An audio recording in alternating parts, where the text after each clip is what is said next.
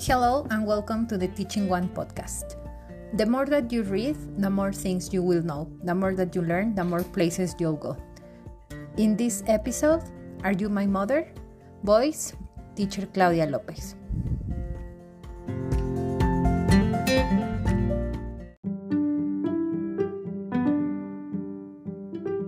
Are you my mother?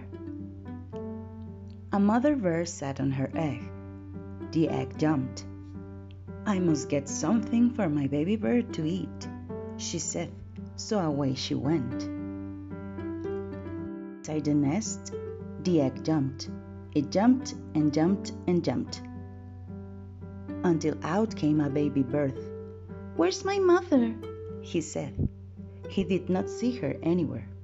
"I will go and look for her," he said. Out of the nest he went. Down, down, down. Plop!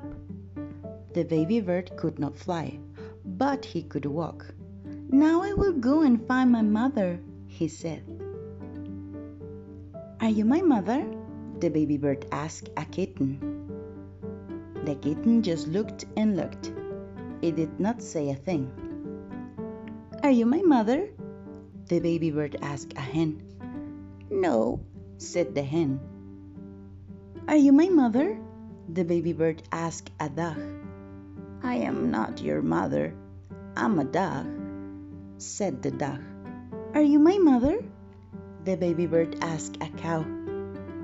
"How could I be your mother?" said the cow. "I'm a cow." The baby bird stopped to think.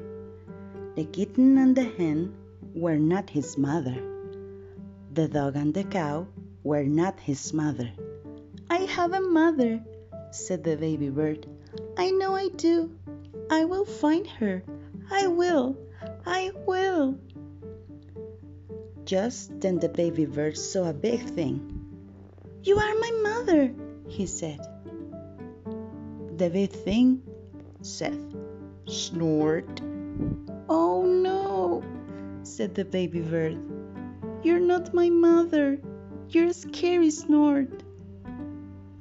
The snort lifted the baby bird up, up, up.